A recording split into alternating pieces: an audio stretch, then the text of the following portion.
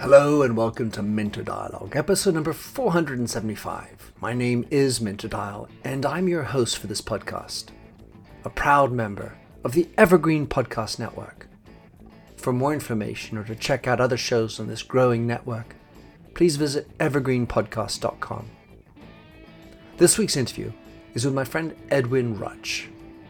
Edwin is the founder of the Culture of Empathy and has spent the last couple of decades spreading empathy, helping to bridge social and political divides. He's built an academic empathy training literature database on a wiki and has launched himself as a politician. In this conversation with Edwin, we discuss his journey, his driving purpose, the value of empathy in life and politics, the empathy circle that he co-created with Liedewij Niesink, his empathy tent actions, and much more. You'll find all the show notes on minterdial.com. And please, if you would, drop in your rating and review, and don't forget to subscribe to catch all the future episodes. Now for the show. Edwin Rutsch, how lovely to have you on my show.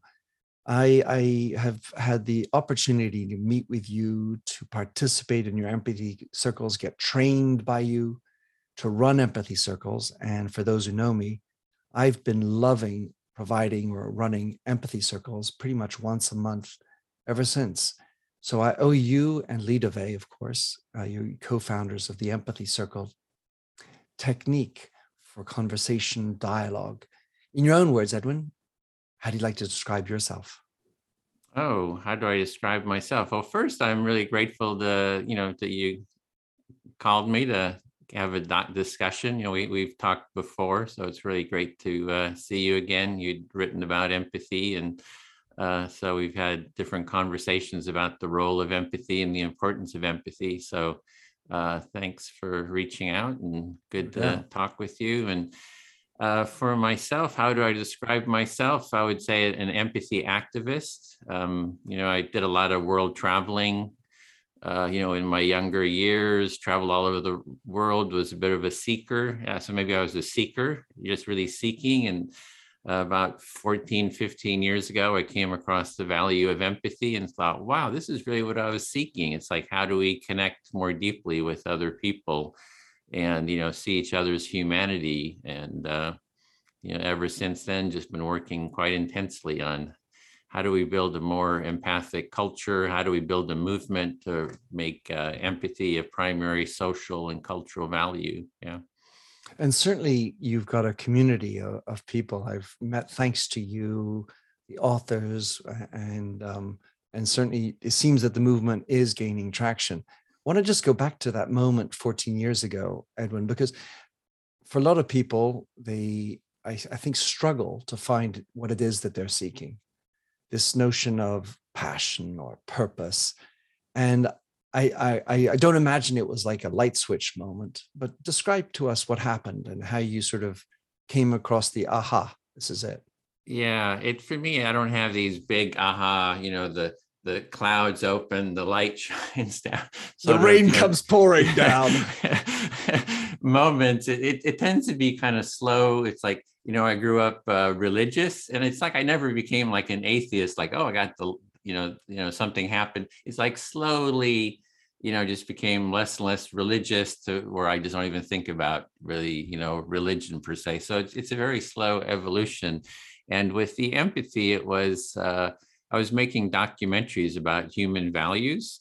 And at that time, the conservatives, George Bush, I think it was talking about Republican values. And I sort of identified as a progressive. And I thought, well, what are progressive values? And I started interviewing, people about those values.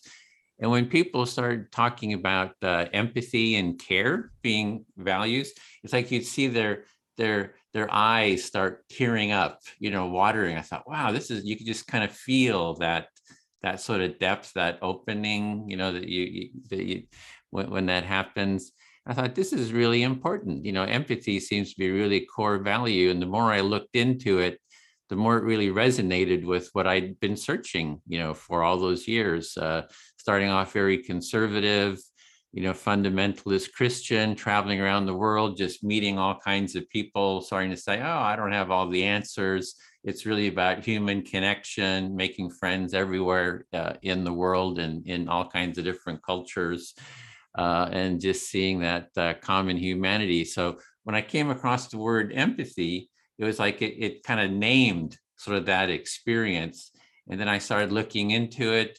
And then I saw, other people were, like Carl Rogers, if you're familiar with him, he's Sure. considered one of the top clinical psychologists, 2 or 3 top clinical psychologists. And he had talked about the importance of empathy and laid out, pretty much articulated the importance of it. And then a little bit later, Barack Obama started running for office, and he said, the country has an empathy deficit. I thought, yeah, I can work on that. I can kind of help contribute to that. And there was other, writers, a guy named George Lakoff, he's an academic within progressive circles, who wrote about, empathy being a core progressive value. And I just dug into it. And yeah, it's just become a whole life's mission now. And I must say, I've kind of left conservative progressive. I'm now on the empathic side. I've kind of left those political labels to really see we need to get this different sides to talk with each other. Yeah. So when you were looking at these people and their eyes were tearing up, I get the feeling it was like you were looking into the depths of humanity. This is what was pouring through their eyes. Yeah, it was like what was important to them, like, right? It's like what was really important. When you hear that all the time, right? With people on their deathbed, it's like, oh, they got a new. Do they remember a new car they got? Do they remember, job promotion, or reaching a certain level? It's like, oh, it's the family, it's the connection, the love, the care I had, with these people that is really important to me. So it was seeing that, that essence of what's really important at a deeper level. And for me, the empathy is sensing into someone's experience. It's sort of the process of feeling into each other's being and seeing that humanity in each other. So I see the empathy as sort of this gateway to that sort of awareness. And before we get into more of a technical definition of empathy, when you talk about the conservatives or the political spheres, I heard that you think of it more as a progressive value rather than a conservative value. Maybe qualify that, and or to what extent is this notion of empathy equally appealing and deep on both sides of the spectrum?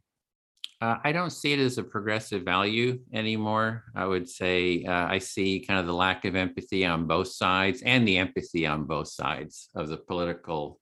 Mm-hmm. And so like I said, I don't really see I don't really see myself as, progressive per se, that I'm kind of taking the empathic approach, which means, hey, I'm willing to listen to progressives. I'm willing to listen to Republicans or conservatives, and I want to bring them together to dialogue with each other.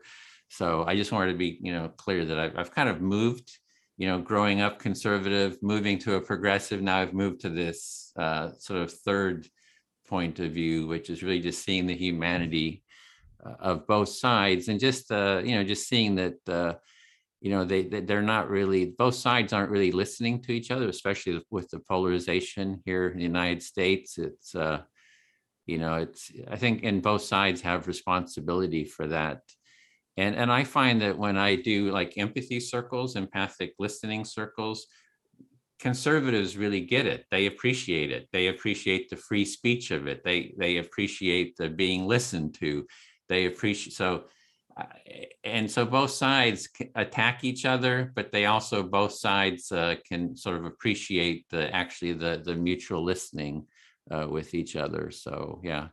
Presumably it's more you doing the listening than the other side still in these sort of combative jousts between the sides. Yeah. Mm-hmm. Let's go into empathy itself. And you have spent a long time exploring it. And like me, you've probably seen that there are many different ways of thinking about empathy. So I'd love to hear what your version of exactly what is empathy and just how far does it go? Yeah, there's different threads in terms of the definitions, and it can get rather confusing because of the different ways people define it. My definition is based on the work of Carl Rogers, who I mentioned before. Rogerian therapy. Rogerian therapy, which is basically it's you listen to someone in that therapeutic structure. You don't try to tell them what to do. You don't try to direct them with questions. You don't judge them. You just are present and listen to someone and hear where they are and just see what emerges. And you may reflect back your understanding to make sure that you hear them correctly and that they feel that you hear and understand them. So it's that sense of feeling into, sensing into the experience of someone else and just seeing what unfolds, sort of going on their journey, on their inner journey with them. It's like you're a companion on someone's journey, listening to them fully, not saying, hey, no, let's go this direction, let's go that direction. No, your direction is bad. You're stupid, or all the judgments, all those things are, or I'm not going to go on your journey with you, sort of detaching, right? It's all those things that block empathy is another component. It's the being present with the person, going with them on their journey until they feel heard, seen, and acknowledged. But I think that's sort of the basics of empathy. But what I'm really interested in is the mutuality of it. Usually empathy is defined as this individualistic, you as an individual listening to someone else. But I think it's really about the mutuality of the listening and measuring empathy and how well are we listening to each other. And that's usually not how it's kind of defined. It's more defined in that generally, I think, in the culture is this individualistic listening or not listening.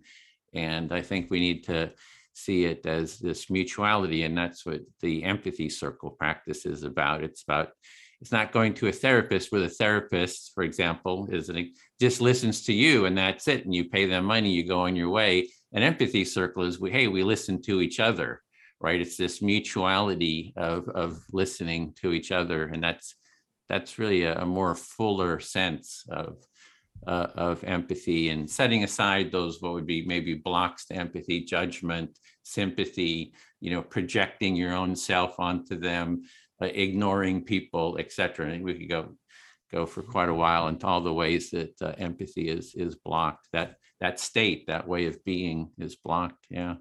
Well, when you're in a one-way situation where you are listening to another, like I am listening to you in an interview, or a therapist listening to a patient, it seems easier at some level because there's material coming and you have to focus as the listener and thinking about just what's being said and observing and then reformulating back.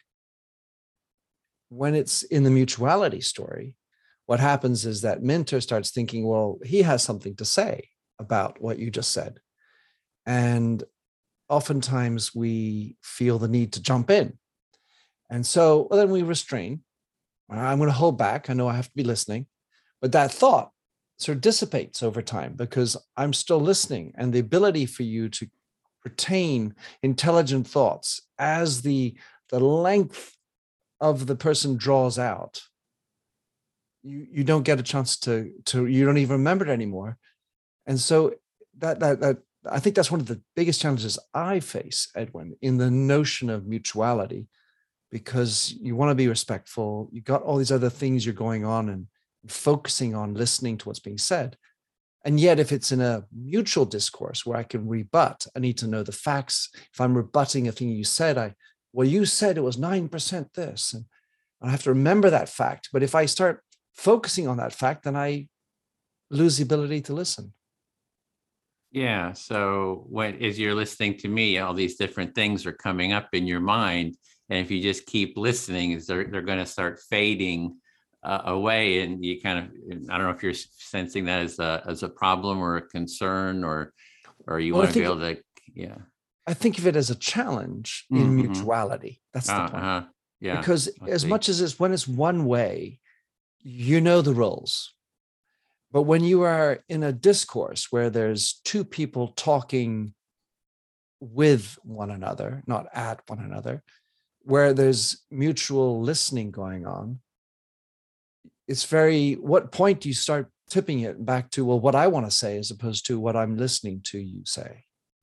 Yeah, the empathy circle, we put in times. So first, you do reflective listening. So as a speaker, you pause periodically so the listener can reflect back their understanding, just to sort of check, am I really hearing you, and am I really following you, which has the listener has to really focus to be able to say that No back. kidding. So that really puts your presence. It's like your presence has to really be there. Your attention has to be there, focused, and so you can do that reflection. Then the speaker says some more. They say some more. They correct you if you're not reflecting. You're recapping what you heard. And then, we have like time limits of 5 minutes, because some people could go on for hours, right? No And then doubt. they go on for hours. And what else happens in that? It's like you start thinking, oh, let me out of here. It's like, I have all this kind of stuff that I'd like to say too. They're not listening. I just can't even find a way in to, share. So you disengage, like you're saying. Yeah, you just detach. You feel a sense of disconnection. And the reflection actually helps with the sense of connection too, right? Sure. When you're reflecting back, it feels like, oh, I have that sense, like, oh, I stay connected because I'm reflecting back, and that sense of connection feels good. But then we have time turn limits of like 5 minutes or 6 minutes, so it does turn. So the attention shifts. Exactly. You've got a 5-minute little sign that you just held up as an example. So we have a little sign that we hold up, facilitator holds, so that it has a sense of mutuality. And it's sort of like training wheels, like I've done these empathy circles in my family where we go maybe 2.5 hours, or even 3 hours, talking about some family issues. And then suddenly we just stop doing the time limits or even the reflection, because we've sort of tipped into a state of mind where everybody's really attuned and listening to each other. We don't even need these training wheels kind of the empathy circle. So because we've stepped into that deep awareness and space and listening for everyone.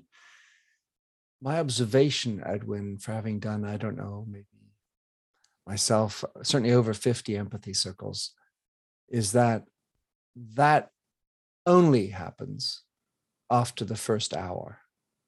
It feels like just the human condition needs more than an hour for that to gel, at least when you're talking multiple people. I usually do with 5 people in total. And then the second hour, we get off the I've got to tell you shit. I've got to drive my agenda. This is everything I know, and I'm going to show off all the things that are on my chest. In the second hour, it feels like inevitably we're using the material from what's happened before, because we've been doing the listening, and then we're integrating that into what we have to say. Yet, my point about the mutuality challenge is, in real life, I think we're far too quick to get back onto my horse. What I want to say, interruption, because time is limited. I have a dinner party going to in 1.5 hours. I don't have time for this. And so you kind of need to rush in all your stuff. And I feel that time is one of the biggest anxiety producers at some level, probably at a meta level, as well as in the crux of our conversation.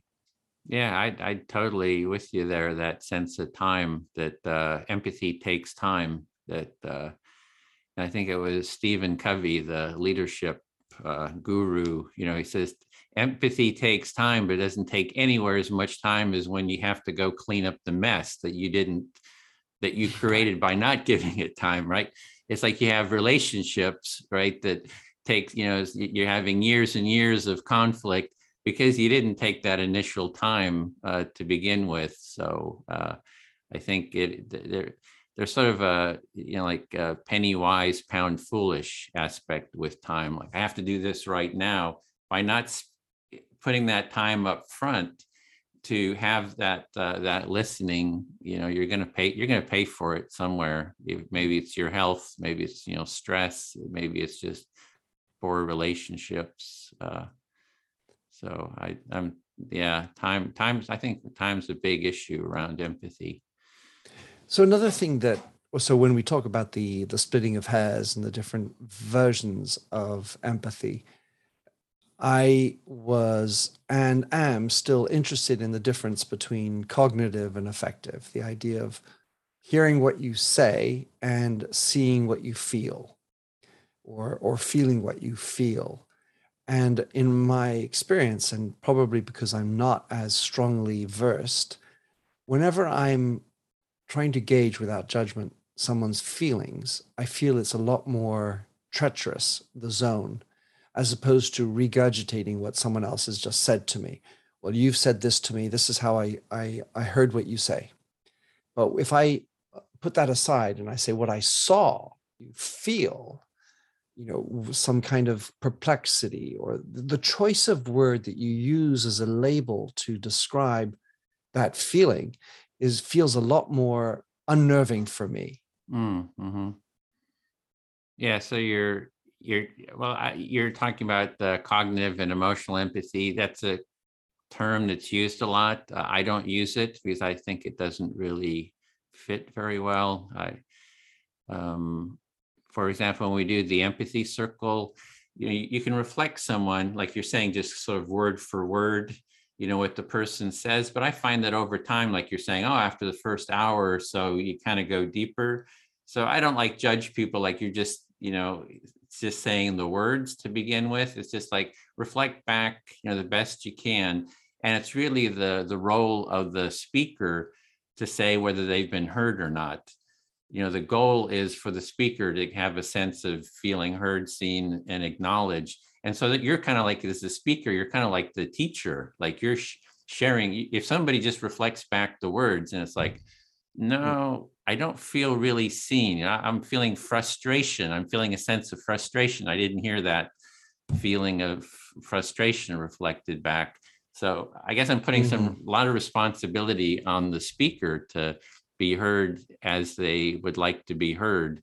And then over time too, the listener kind of gets better at it. I think so I kind of just let people start wherever they are and then sort of slowly get better at maybe naming feelings like you're saying, because that does bring the conversation to a deeper level. If you can, maybe someone is frustrated, they'll say that they're frustrated and you say, I hear you're frustrated. They might not say they're frustrated, but you can see that they're very frustrated. And then you can sort of name that because you've sort of seen it and sensed it and felt it.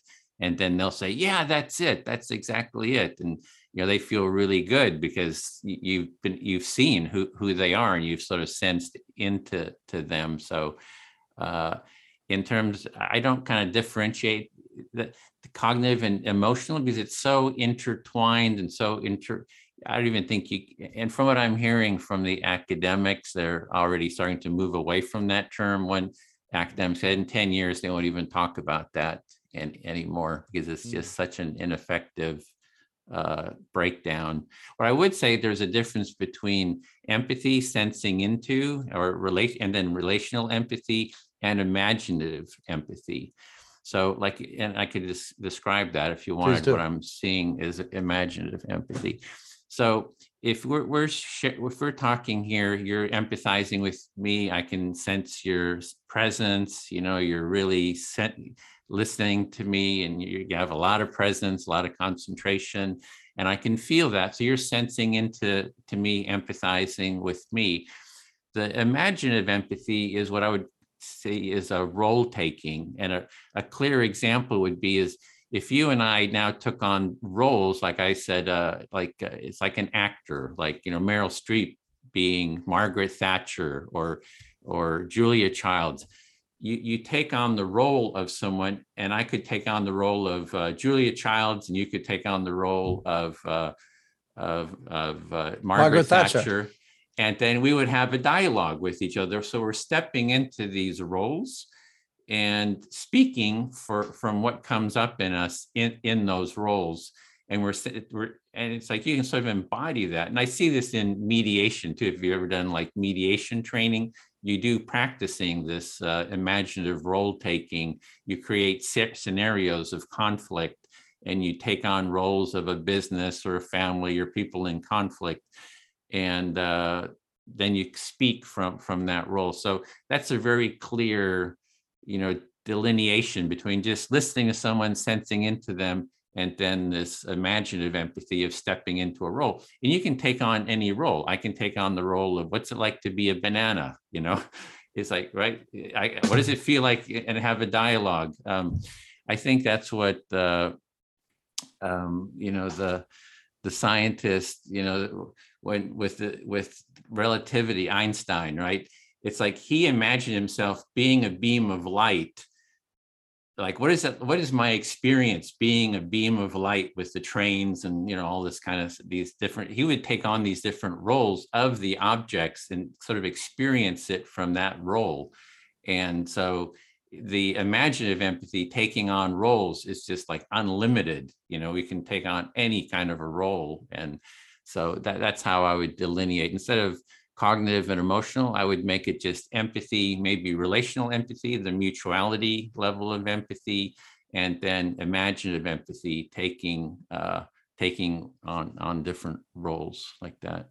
Do you love news about LinkedIn, Indeed, Google, and just about every other recruitment tech company out there? Hell yeah. I'm Chad. I'm Cheese. We're the Chad and Cheese Podcast. All the latest recruiting news and insights are on our show, dripping in snark and attitude. Subscribe today wherever you listen to your podcasts. We out. To use your term, Edwin, I would characterize imaginative empathy like that very much a practice version, because we say that reading well-written novels, fiction, is also a great way to get to understand other people to the extent that they're written with nuance. You can start to lean into the feelings and expressions and experiences of if you're a man, a female character, or, such, different types of people. So you can imagine into these other roles. Yeah. The area I wanted to get into was, following what you said, is this notion in society of masks. I'm not talking about COVID. The one where we have these projections of who we are, and so you can project tranquility and listening, but and put aside your passions, because in order for me to be able to listen without judgment, I have to know how to not let that get the better of me. You might trigger me with a word, and so I have to use a sense of restraint, not to let that trigger override my ability to listen to you. And then on the other side, there's passion, where you got something really you want to say. And it's been my observation that the more passionate you are, the harder it is for you to listen to the other. So on the one hand, you've got this mask story, which probably has good values in terms of allowing you to listen better, because you're putting aside your own ego. And yet, at some level, there's a notion of not tapping into your own passions. And especially when you get into the mutuality story, it may be hard to go places when you are living behind a mask and not allowed to live your passion. Yeah, that the thing with the mask, it's like a lot of times empathy is seen as neutral. It's like you're not being you, but I think it's actually you're being a deeper you. You're bringing your presence forward. So it's not like a neutral thing. It's an action. So as you're listening to someone, or as you're listening to me, you might be setting aside some judgments, or some, like, you wanted to be doing something else, or whatever. You're setting all that aside and bringing your full presence forward, which is something. It's a lot. it's huge, to bring your presence forward. So I don't see empathy as a neutral. I think it's a stance. It's a very strong stance, and sort of a strong way of being. You might be setting aside your judgments, but are we really our judgments? Are we really our stereotyping of other people? Are we really, are trying to dominate other people? Is that who we really are? It's like you're setting aside those things, I think, to bring a deeper, stronger, more meaningful sense of yourself forward. And this whole thing about empathy being neutral, I don't see it that way. Again, at another angle is that when you're empathic with someone, your oxytocin level goes up. There's physiological stuff that's happening. You're becoming calmer. You're becoming more relaxed. Your cortisol is being counteracted with oxytocin, and your depth of field, your field-dependent thinking, which is the space of how you can make decisions, it becomes broader and wider. So I think you actually make better decisions. I saw that term field-dependent thinking in some IDEO, human-centered design work, where they talk about the space that you make your decisions from. There's a constellation of different feelings, ideas, and the bigger, broader your field of that is, the better your decision making, or even the deeper your decision making. So I see empathy as not neutral, as I was saying, but a very strong presence. And Carl Rogers also talks about it as being a strong, calm, way of being. It's not easy for a lot of people just to have that sense of groundedness and calmness to be able to listen to others. And you can be passionately for empathy, right? Yeah. And the empathy circle is say anything you want. Right. It's total free speech. I always make it a point that in the empathy circle, bring up any feeling, it can be anger, it can be passion, it's whatever you want to bring up. You are welcome to bring it up. And not only that, it will be heard, seen, and acknowledged, right? It's not going to be shut down. So you can be as passionate as you want. And someone will say, well, I'm really hearing a great deal of passion, really a real enthusiasm. You're really, this is really meaningful for you. Yeah. So, yeah. And when we take this into society, or where we're not in the structured empathy circle, where we look at dialogue and debate in society, which seems to be in such a crippled state today, how can we? What are the types of? What's your viewpoint on how we can improve dialogue in society? Just because actually having the structured approach is one thing, but for everyone who's listening, they're going to go and maybe go to work or have a meeting, they're going to have dinner, and we're struggling, it seems, to be able to dive into conversations where we know we are at odds with one another. You hear people constantly saying, well, I don't speak to people in my family because they're on the other side of the spectrum.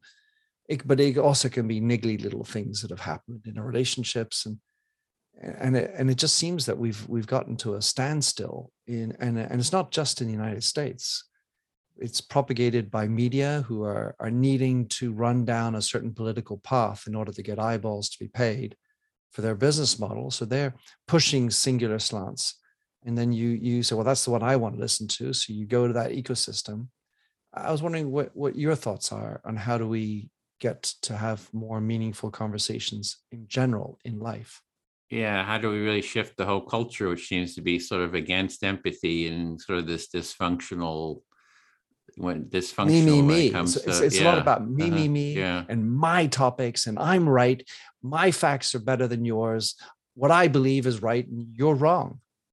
Yeah, and the self-righteousness. Yeah, exactly. It's like, the judgments, and I mean, we're kind of like swimming at it. It's like, hey, what do we do with this? It's definitely a challenge. I'll say one part of that is that by doing the empathy circle, I see it as sort of an empathy battery recharging station, right? You go there and you start getting heard. And it's like we all have that need to be heard, seen, and acknowledged, right? It's like there's just something that our body craves, that at least I seems that's what it seems like to me. And so if you don't get that, and it's like I have to fight, for that being seen, you just go out there and it's a battle for the attention of others, right? So if you do an empathy circle, it's like, oh, I get seen and heard and acknowledged. It's like my need for being seen, heard, and acknowledged just sort of filled. And then I hear it over and over again. People say, oh, I did the empathy circle. Now when I go with my family, it's like I don't have this need to sort of battle to be heard. It's like I have more space, more sort of calmness. I can actually hear, what my father is saying, because usually he kind of triggers me, but I actually have the space to hear and see him. And so it's a step to get your empathy battery charged. So when you go into that crazy world of the empathy deficit, you've got more resilience to kind of turn things around. You can maybe have more space to listen to others, and then they feel seen and heard. And then, it can be sort of a ripple effect. But I do think we need a bigger cultural shift, and that's what I'm doing. We haven't talked about that, but that's what I want to speak about next. Yeah, I'm running for Congress with the empathy as a message. And, it's like, hey, we need a cultural shift. We need to place empathy. And for me, that's just mutual listening, that we're willing to listen to each other and hear each other out as primary social, political, cultural values. And so that's the message I have. So that we can scale it up from just sort of this individual, you get your empathy and then you get kind of beaten down by the culture, to, hey, we need to have a whole cultural shift to make this a primary social value. And I think that takes a movement. And, that's what I'm trying to, you lead the empathy movement. I see your book there, you lead. Well, that's what we should be leading, is an empathy movement, and getting the politicians to listen to each other and model it. Imagine if George Bush and Biden and Trump would have had an empathy circle instead of a debate. That would have shifted through the whole culture. It's like, oh, this is how we do it. And that's what I actually did. The first thing I did running for Congress here in the San Francisco Bay Area, I reached out to the other candidates. I said, hey, let's do an empathy circle. And I was able to do it with two out of the five. Those, so it was three of us in the circle. And we did an empathy circle, right off the bat. And someone watched it, a woman watched it, and she said, it was so great to see this. It's like, everybody listening. She just felt such gratitude just to see, constructive dialogue going on. And she said, I want you all three to be in Congress, because that's what she wants to see in Congress, is the representatives actually listening to each other and dialoguing and hearing each other. So, yeah. So I want to just circle back on one thought you mentioned, which is debate. Because for me, a great debater knows inside out the arguments on the other side, which essentially means that that person has done the homework and, if you will, has listened to what the other side is truly saying, not just the words, and thinking about how quickly can I debunk that. In real debate houses where you're really at it, you need to know inside out the arguments of the other side. And to some degree, it's really interesting to use debate as a practice where you don't even know which side you're going to defend up until the day they say, hey, Edwin, you're going to take right, and the other one's going to take left, or, black and white or whatever. And then you have to then debate that with full intensity on that side, regardless of whether that's what you believe. And so I think debate has been polluted as a technique to listen to one another, because really, if you listen deeply to what the other person is saying, on top of that, the chances are you're going to get a better rebuttal, because you're not just going to speak my language on top of your language. I heard you say this. I'm going to be able to swing and sway about what you say. And then you come up with your position. And then the other person should, well, I heard you say this, and this is what's wrong with that. Or, of course, they do have to apply judgment in the case of debate. because at some level you need to make a choice. I wanted to end, or at least this other thought, which is that somehow I see typically in the United States, there's typically two parties. I mean, of course, there are independents, but essentially, I think of you being there's this one team on the left and there's another team on the right, or I think of it without being political bias, but you would be the referees. And we kind of need to have all three, just like this woman was referring to. You need to have referees. You need to have in the House of Commons in England, we call it the Speaker, just like in the House of Representatives in America. And it's less the speaker and more the listener. Yeah, so I see that what with the dynamics that I see as an underlying dynamics is that I see, community out there, people arguing with each other. I go and listen to one side, and then I go listen to the other side. So I actually offer that listening to the different sides. But it's beyond that. It's like then supporting the sides and talking to each other, right? And so that's sort of the next step. And then the next step is that, hey, how about we do training so you become mediators or the listeners or the facilitators so that they can each learn the practice of how to be facilitators. So it's sort of a cultural shift by being willing to listen first, inviting the others to listen back, listen to each other, and then learn how to listen to each other. So I guess I'm trying to shift the battle component to a listening component, to put the mutual listening front and center. And in terms of, if you're talking about debate, you hear the terms straw man and steel man, right? Straw man is you make these kind of unscrupulous arguments that are just, you create something that you can tear it down, but it's not really, authentically what the other person said. That's the straw man.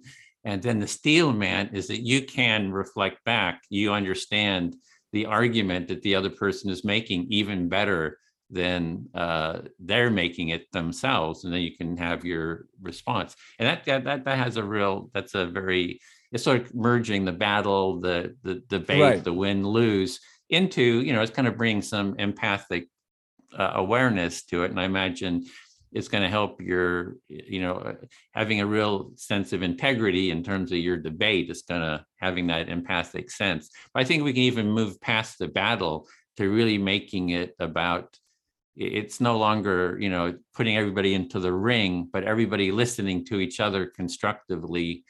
And like you said, after you get past the first hour or so, people are kind of moving into a deeper realm where kind of more creativity, innovation can take place. So yeah, I'm for sort of shifting the whole culture to placing this, mutual listening kind of as a primary value. Where I have spent my time is in business and talking about trying to bring empathy into business. And amongst the things that makes people less open to it, there's this notion of, well, if I listen to you, I'm going to cave into you. If I listen to you, I'm weak. I should be the one dictating with great power, everything that I need to say, and I'm the one that knows, and I'm the best. And then there's this time factor, because bloody hell, if I spend all my time listening, I have to decide, I have to operate, I have to do things. And in the political field, you could argue in the business in the same kind of way, you have to get voted for. And the challenge we have in today's world is that if you sound like you're saying the same thing as your opponent, then the narrative, and the way it's so combative and gladiatorial in the way you do the advertisements and shoot down your opponent, whether it's some personal or professional thing, we've lost. And I think this is also true in society, this ability to give the time to listen and connect back into really how absolutely unimportant we are on the face of this earth, and move aside the ego and then unite under some bigger idea as to why we are all together. We get so hooked up on the size of my car, the title I have, the fact that someday you need to win, though, to get the job. And so there's a dynamic that's very difficult to play, especially when you've got a gladiatorial situation at the end of the day. They can't vote for 3 candidates. They've got to vote for 1. Yeah, with the gladiatorial model, I see that as well. Even our justice system is a gladiatorial, right? It's like you hire 2 lawyers, aka gladiators, to battle out to come to truth, and then there's the judge, external judgment, versus all the parties coming together, having that deeper dialogue to work through. And I think the solutions that come out through that deeper dialogue are a deeper agreement, and it's something people can live with, and they feel better about it in the long run. And those people who are striving to, to be heard for the car and all that, a lot of it is wanting to be seen and acknowledged. But if you've got that in the dialogue in your family, with your friends, you're seen. I don't think you need all those trappings to be seen and to be considered important or relevant, or so I do think it's a different, it's more of a deficit. It's more of a hunger for something, right? And that hunger is really that empathic presence and connection and care and love, I think, that come out of that. One of the tools that I've had used, and I've occasionally used it in mediating to opposing sides, is to ask both sides to find something about the other side's argument with which they agree. So, Edwin, so you and I are gladiatorial, like whatever. But the thing you said at the beginning about the fact that you like blue skies, I agree with you. I really like blue skies too. And then the favor is returned. And that form of bridge building is delicious, because it takes away all of a sudden a lot of the prickliness, because actually we do have something in common. We both have 2 feet, 2 arms, 2 ears, and we have commonalities, but we tend to forget those.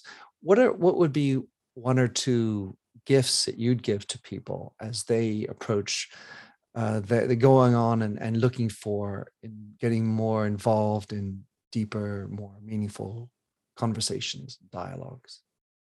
Yeah, well, I'm hearing there what you're saying is the finding that commonality, and we have a sense of commonality. We have a sense of connection, and that connection feels pretty good. I mean, disconnection is painful, right? Disconnection is high degree of cortisol.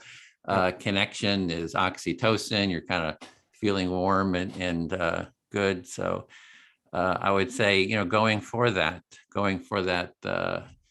oxytocin is a way of being, and the sense of connection. The one thing that I do see is that universal sense of connection is is to mutually value the listening and the dialogue.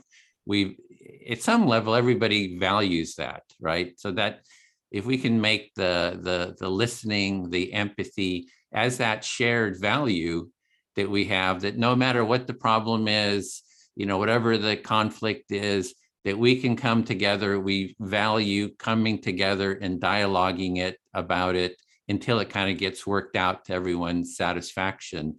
If we can make that as a primary social value, I think it'll just transform society. So have the intention to spread that way of being and that message, I think, is one thing that we can do. And like you said at the beginning, it's actually really quite powerful when you give all of your attention and are fully present.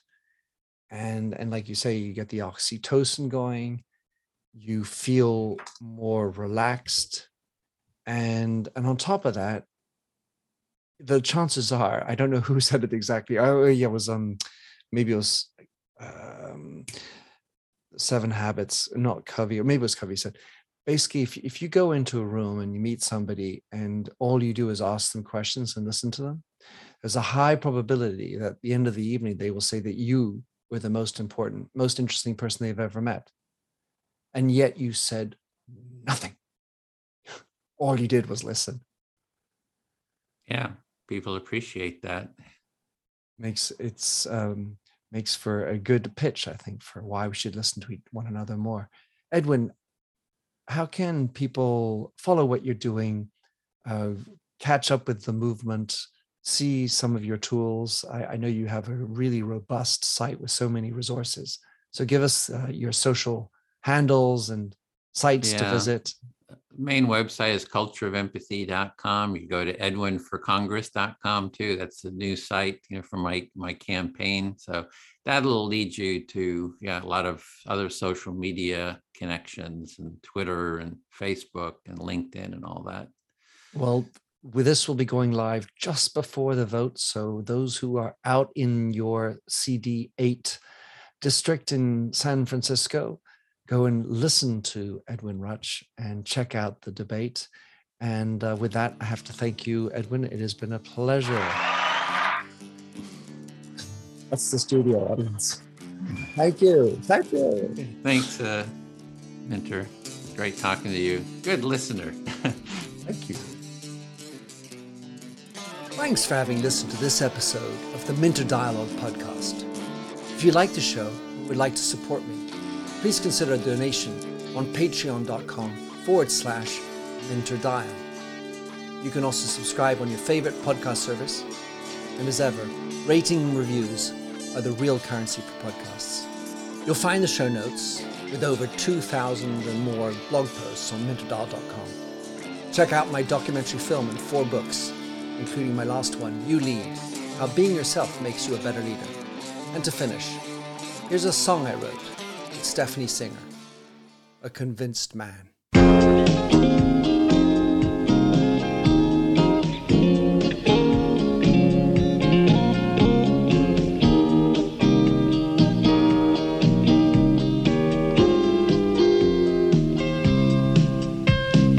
I like the feel of a stranger tucked around me, precipitating the danger to feel free. Trust is a reason. Still I won't toe the line.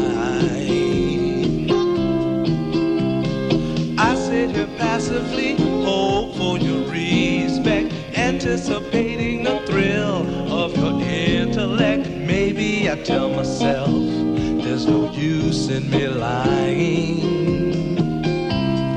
I'm a convinced man, building an urge. I'm a convinced man, to live and die submerged. A convinced man in the arms of a woman. I'm a convinced man, challenge my fate. I'm a convinced man, competition's innate. A convinced man in the arms of a woman. Despise revenges and struggle with deceit. Live for the challenge so life's not incomplete.